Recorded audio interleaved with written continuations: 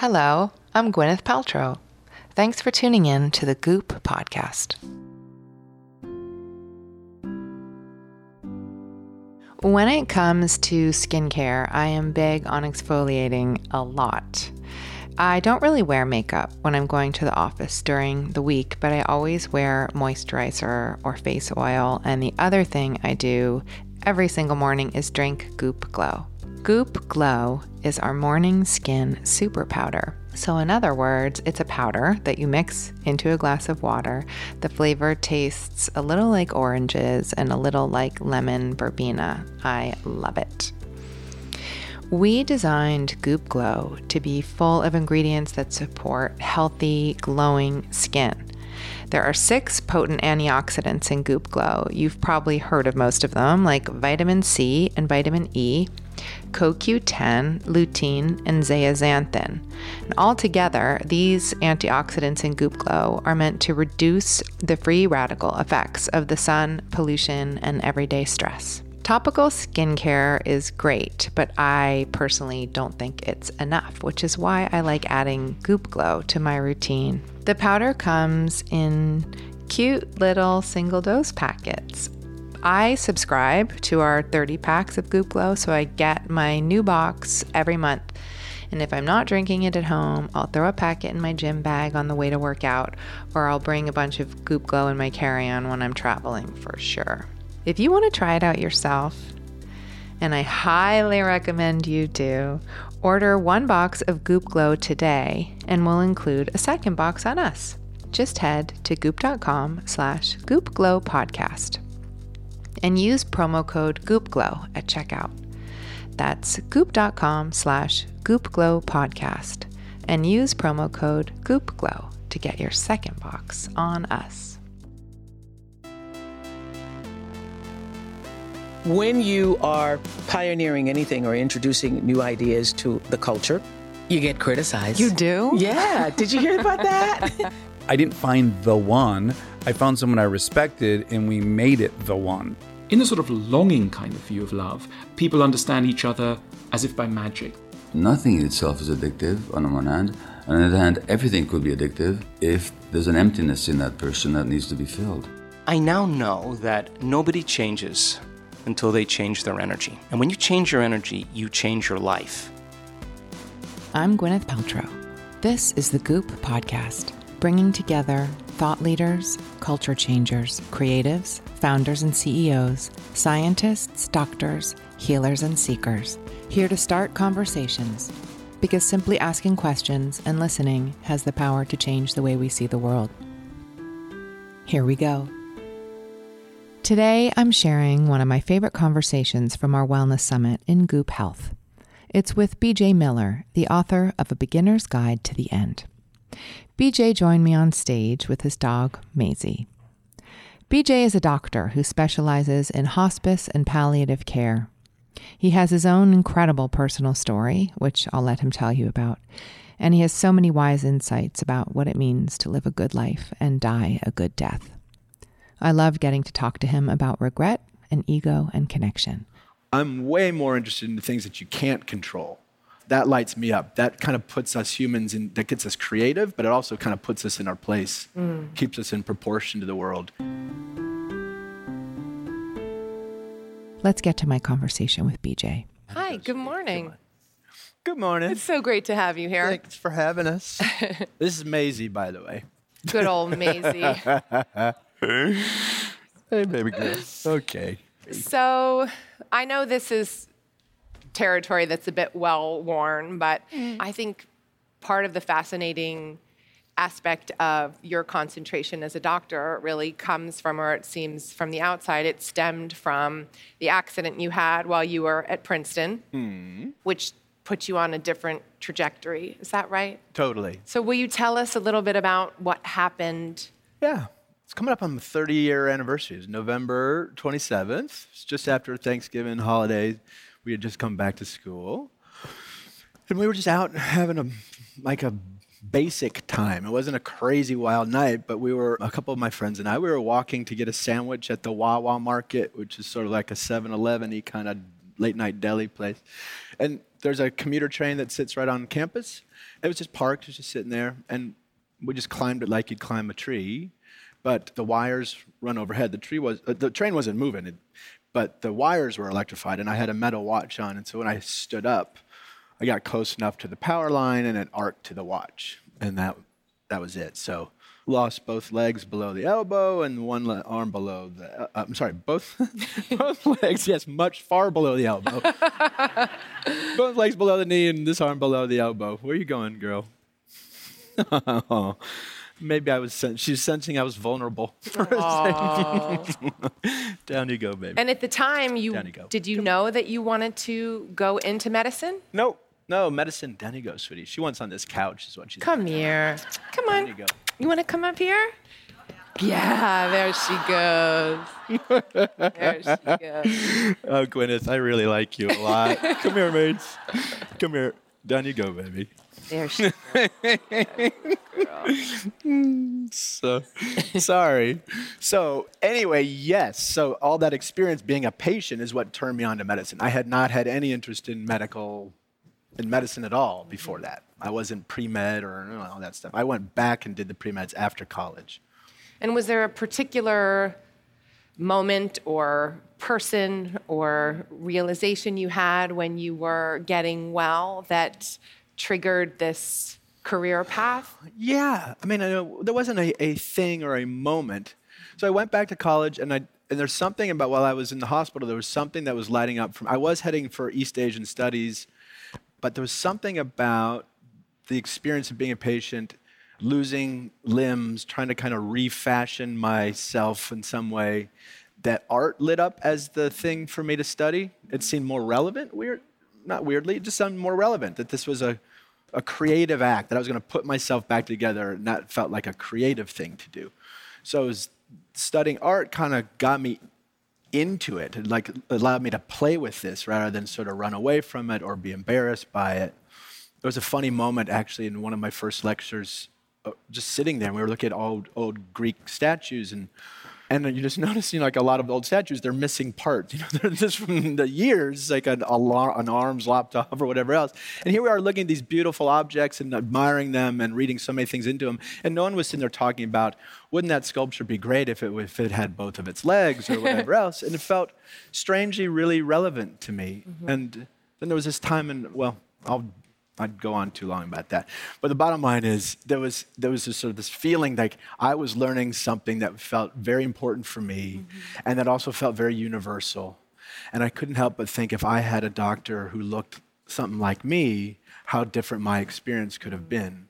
In other words, someone who just shared their experience of being in the bed, and it felt like so much to leverage and so much to work through rather than overcome. Right. And I was curious when I was reading about you, if at that point you had to, in some way, dismantle your ego in order to re-envision yourself as, mm-hmm.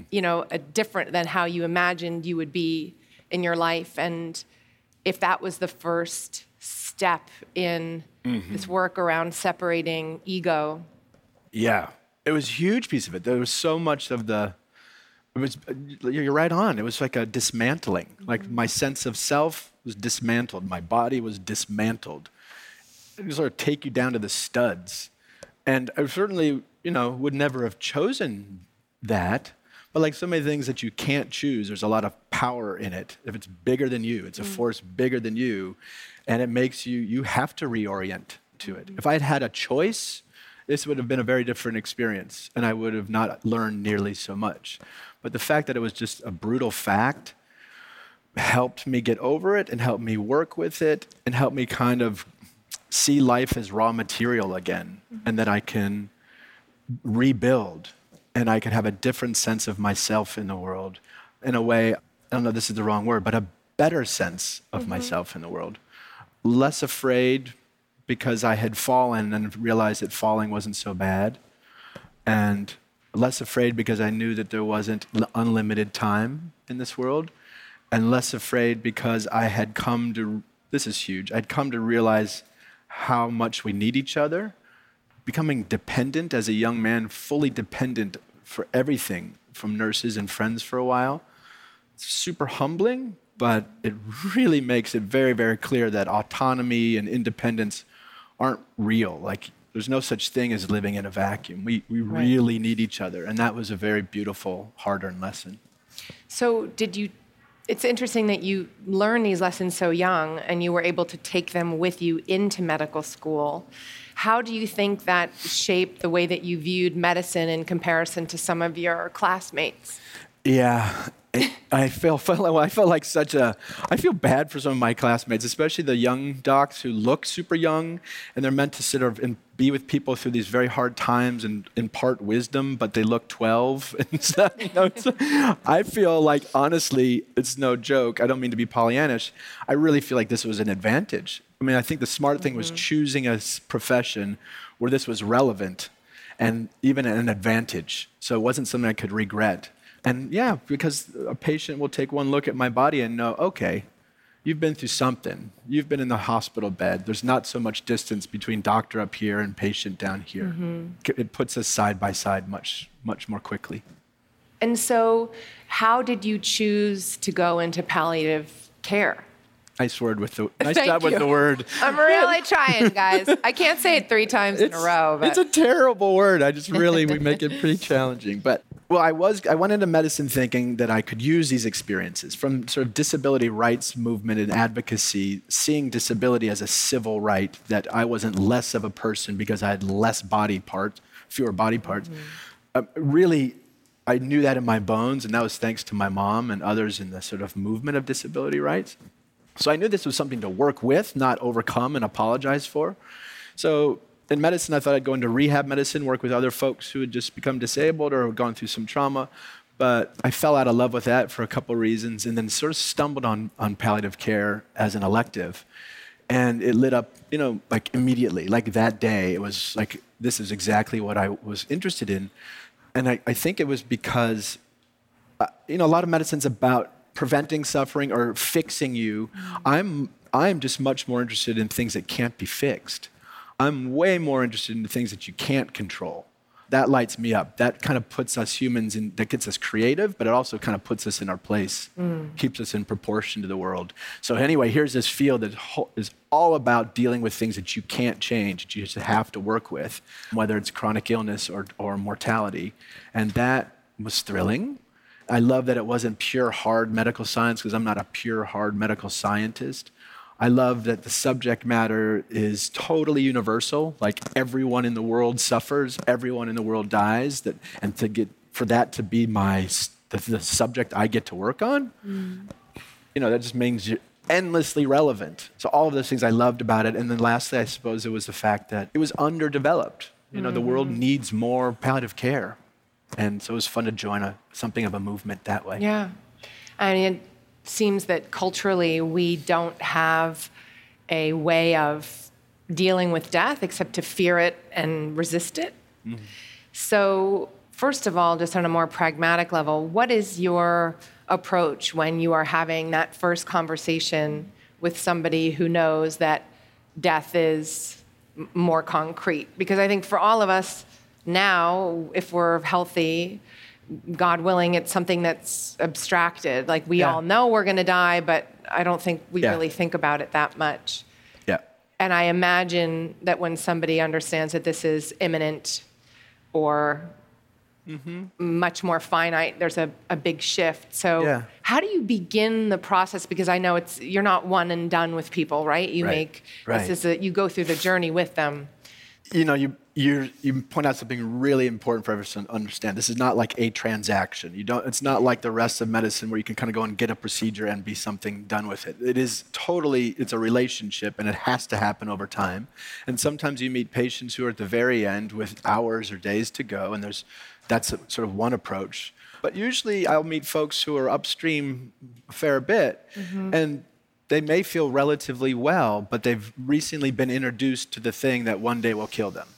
It may be years, but to your point, this abstraction that we die, becomes realer, and there's a process of it getting realer and realer and realer all the way to the end. And So you have to kind of stick with people over time. And I guess the major answer to your question, Gwyneth, is you don't go right to it.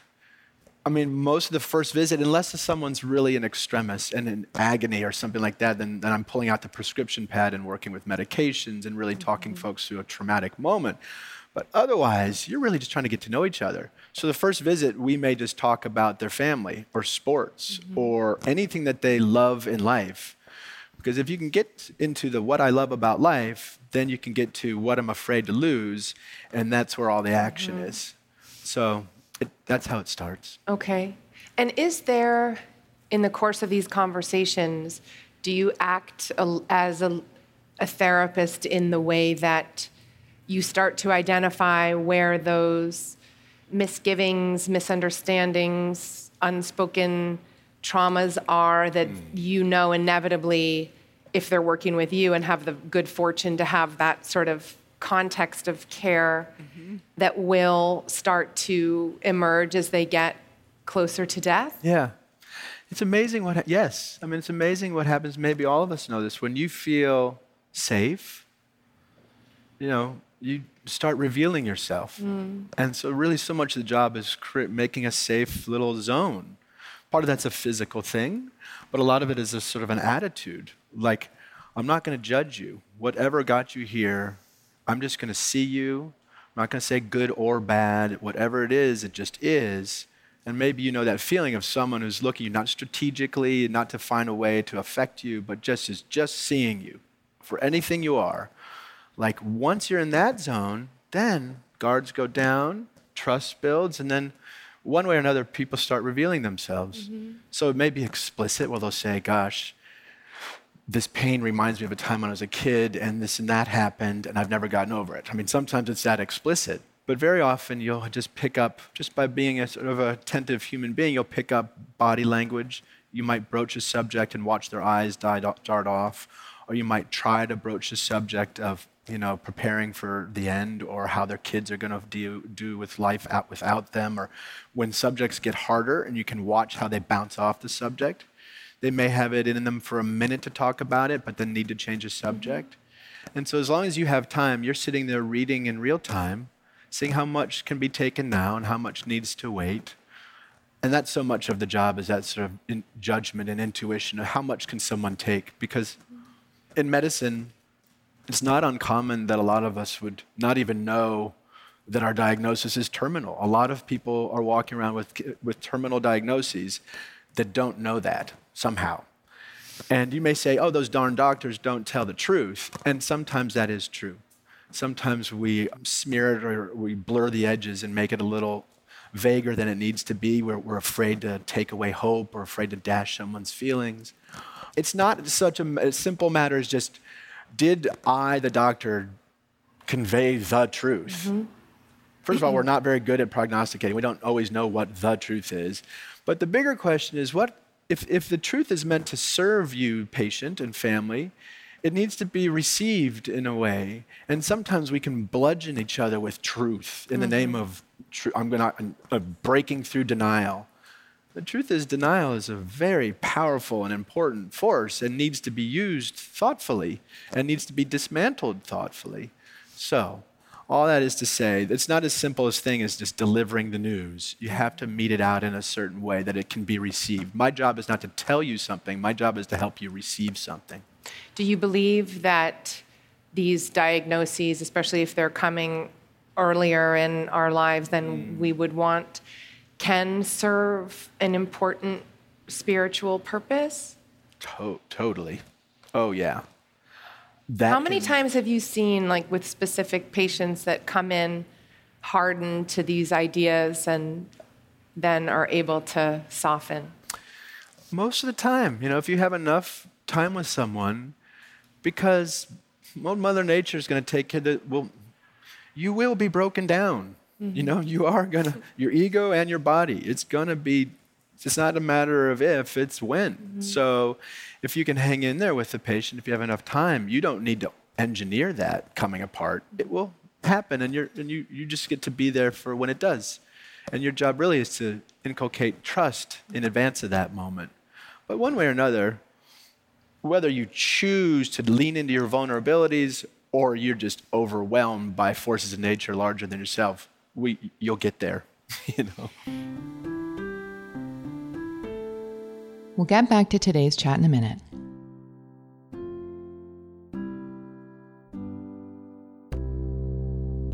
So, clearly I'm biased, but the Goop podcast is one of the most rewarding projects that I've ever worked on at Goop, or really anywhere. I love the conversations I get to have here with so many incredible thought leaders. Pretty much ever since we launched the Goop podcast, we've been dreaming up other podcast series that we'd want to listen to and share with you guys. Our first series to follow the Goop podcast is called Goop Fellas. It's hosted by, yes, you guessed it, two men. Will Cole is a functional medicine practitioner, and Seamus Mullen is a chef. They've both become good friends of mine and part of the Goop family. You might have heard them both on this podcast before. Like me, and many of you, I'm sure, Will and Seamus are really interested in what drives people to change, to heal, to reinvent themselves, to reclaim their health, or bounce back from a heartbreak. Seamus himself almost died from rheumatoid arthritis, and Will's day job is helping people uncover and overturn the roots of disease. In other words, they are intimately familiar with unlikely personal transformations. On Goop Fellas, Will and Seamus sit down with people who have incredible stories about confronting life challenges. It's our hope that these conversations will appeal to men, because I don't think there is enough space in our culture for men to be vulnerable.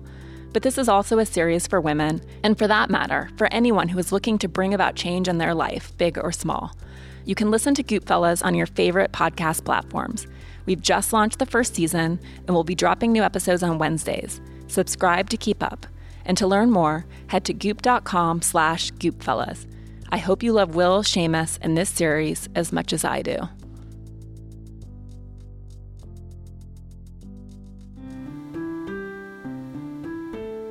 Okay, let's get back to the conversation. Is letting go of ego, is there a correlation between letting go of ego and fear of death? I think so. I mean, I'll just speak from what I've seen in my own experience. Yeah, there's proof of immortality all over the place. You just have to see beyond yourself, you know? Like if this thing is that we want to live forever, which most of us actually don't. Actually, I'd take a question. If you could hit a button and live forever, would you push the button? I love this question. I think most of us, we absorb this idea that death is all bad, and it is hard. I do not want to be Pollyannish. Let's be clear. It is very difficult stuff. And at some point, it's even a relief. And when you watch folks over time letting go of their ego, or maybe not even letting go of their ego, sort of blowing up and seeing themselves in everything. And you see that proof of yourself in everything. And so this body's going to go, but my effect on the world, the energy that's I've consumed for a while will go back in the world. That stuff, I don't see that as a spiritual belief. That's just a fact. You can empirically watch this play out. So, to your point, Gwyneth, absolutely. Once you either let go of your ego or have such an expansive sense of your relationship between self and other, one way, if you get beyond the confines of this body, there's a lot of relief waiting for you. It's not so sad that this body is going to go. Life will go on. This is the real misnomer when we talk about the end of life. It's just the end of this life. And so one thing that I really wanted to understand from your point of view is regret.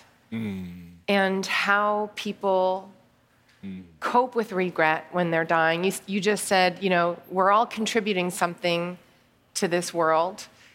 And for those of us or ourselves or maybe our parents or people we know who feel that they have contributed to trauma or negativity, how do you help people address that? And can we make those energetic repairs? Yeah, that's a really great question. I mean, that's where so much of it comes down to. I see a lot of the sorrow at the end of life is this confrontation with regret. I mean, the first thing that I think get across is regret, like all of this stuff, is first of all, let's de-shame it. It's just normal. As a sentient, conscious human being, you have to make choices. And when you go this way, you can't go that way. And sometimes it would have been better to go that way. And, there's just Regret is just part of the deal. So part of the work really is sort of taking the stigma off it, just like so much of this, taking the stigma off of being sick, taking the stigma off of disability, whatever. And then you can settle into it a little different. So that's point the first. Regret is normal. You don't have to feel bad for feeling bad. You don't have to feel bad for having regrets. Mm-hmm. And this is one of the great impulses for, I'm so grateful for this conversation with you, is to get us thinking about death earlier in life. Mm-hmm. So it's not a surprise at the end to learn that we die, in part because so we can prepare ourselves, yeah, but so much of it is because so we can gain these beautiful lessons in life that time is precious, that mistakes will happen, that ultimately you really can't fail, you're going to die either way. And it's to get that sort of sense of perspective earlier in life so that you can appreciate what you have while you have it. Mm-hmm. And appreciating what you have while you have it is probably the thing that will inoculate you against more regrets, mm-hmm. against piling it on. So one thing is to sort of, it's almost like harm reduction, reduce regret. But the regrets that are real, when you finally sit and dare to look at them, very often it's not so hard. It may be I need to call you up and say, Gwyneth, I'm so sorry about the dog on the couch. I feel horrible about, or whatever it is. Like just a simple sorry, it goes so far. Mm-hmm. Just acknowledging what happened, So yeah, things are repairable. Sometimes it's a simple, I love you. Sometimes it's a simple, thank you. One of the things I love about this subject too is it gets us back to the fundamentals, mm-hmm. and the fundamentals really hold. Mm-hmm.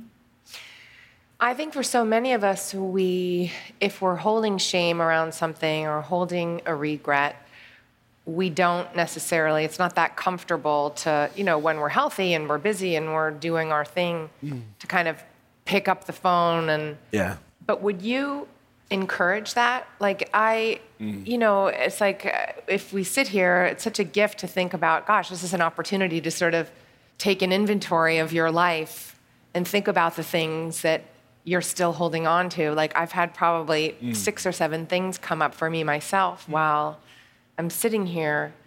And then when I think about going to repair them, I feel like heaps of shame coming on, even thinking about having to confront it. What are some of the ways we can identify what those things are, and what are some tools that we can use? Well, you just named one. I mean, shame, guilt, that's sort of, when you catch yourself defending, that's a little sign, say, hey, there must be something here. So you can dog ear it for later and hope to get to it, or you can deal with it now. There are only so many hours in the day, but I think first point would be note when you're getting defensive, and that should be a sign that you're covering up something, and that deserves some attention.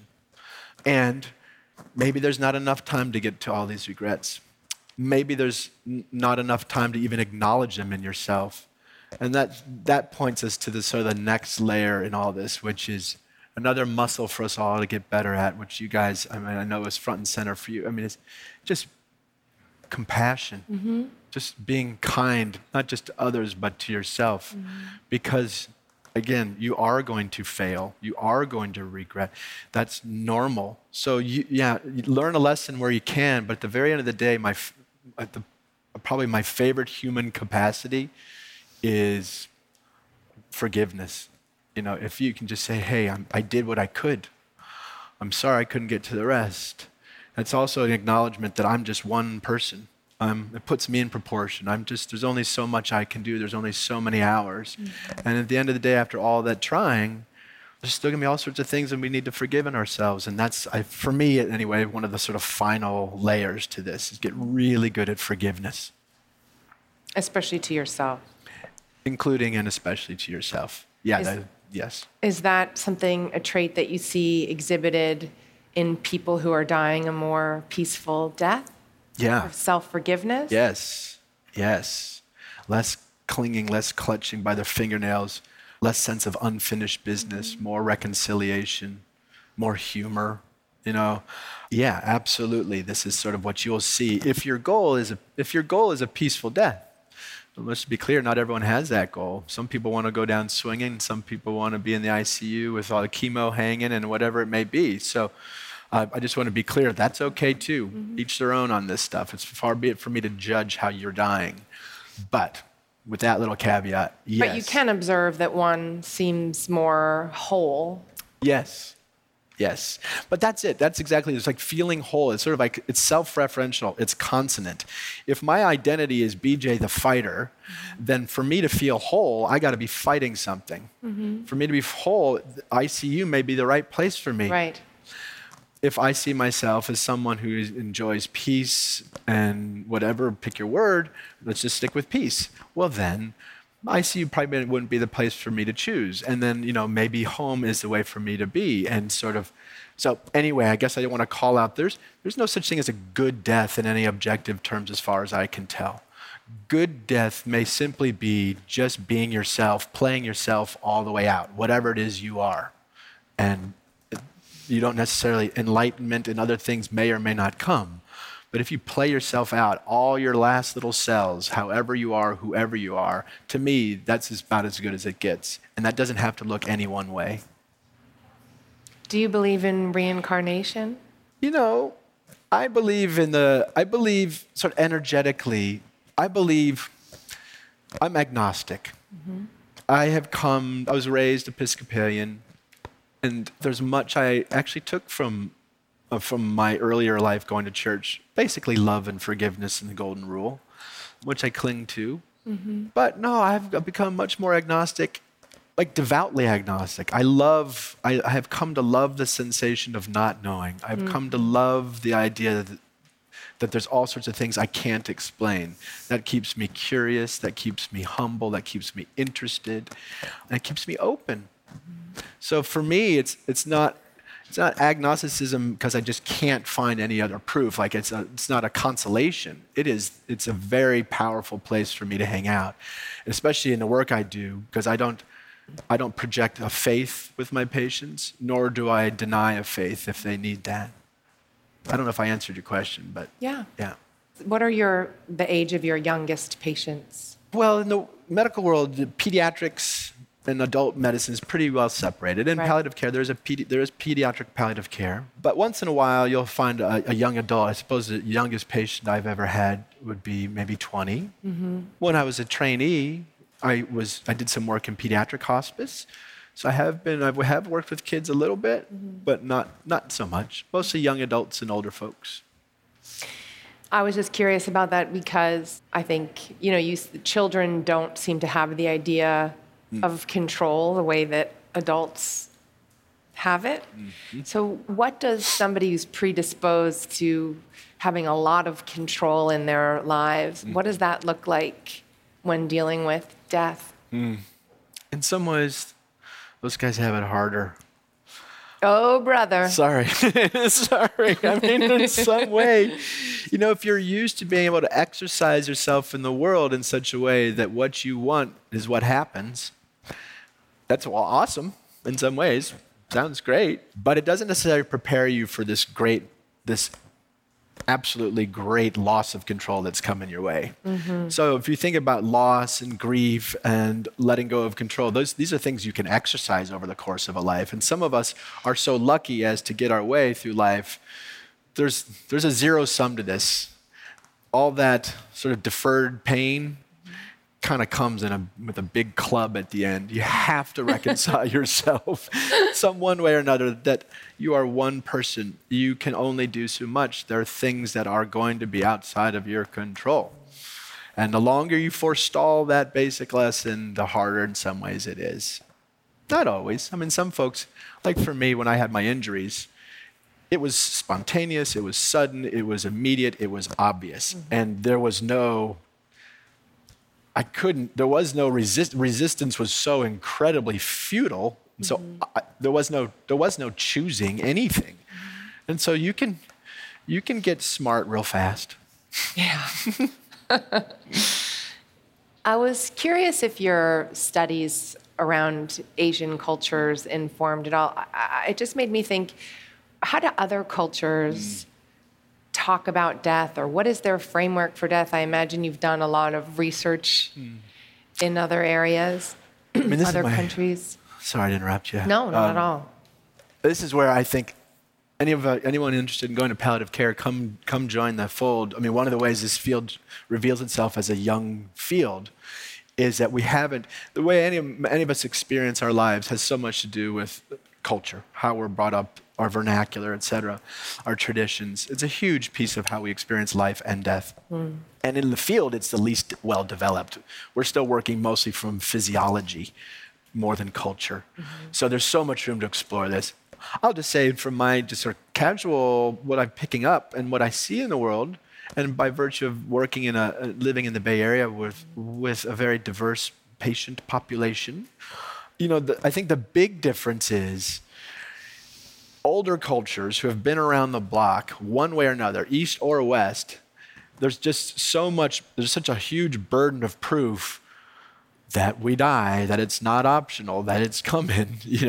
There's so much history of memorialization, old structures that you can look at and realize that were built by people who no longer, just proof of impermanence all over the place.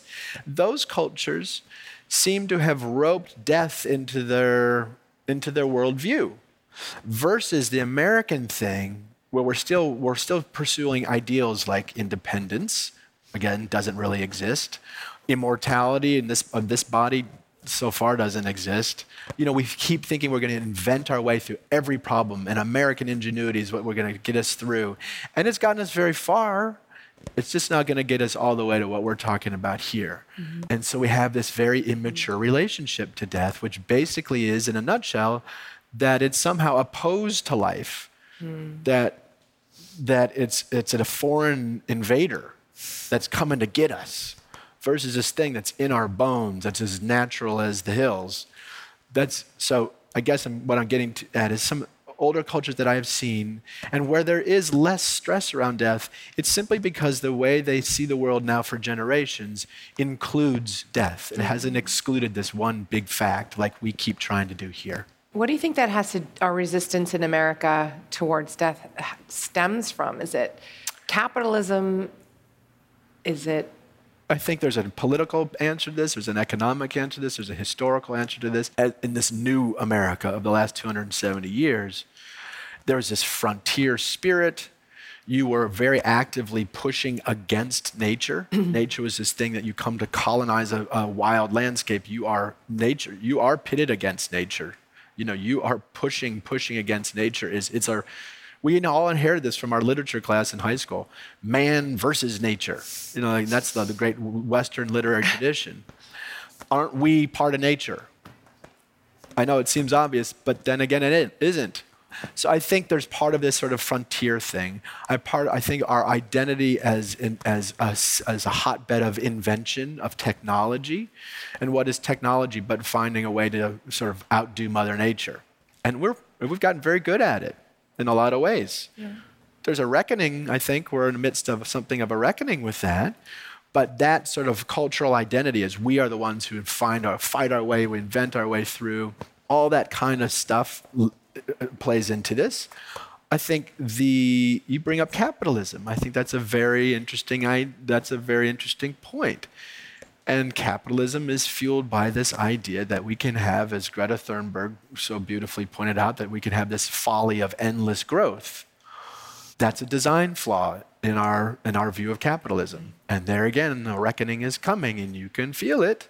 But all these sort of incomplete systems that haven't fully wrapped in full views of reality into their design are all over America.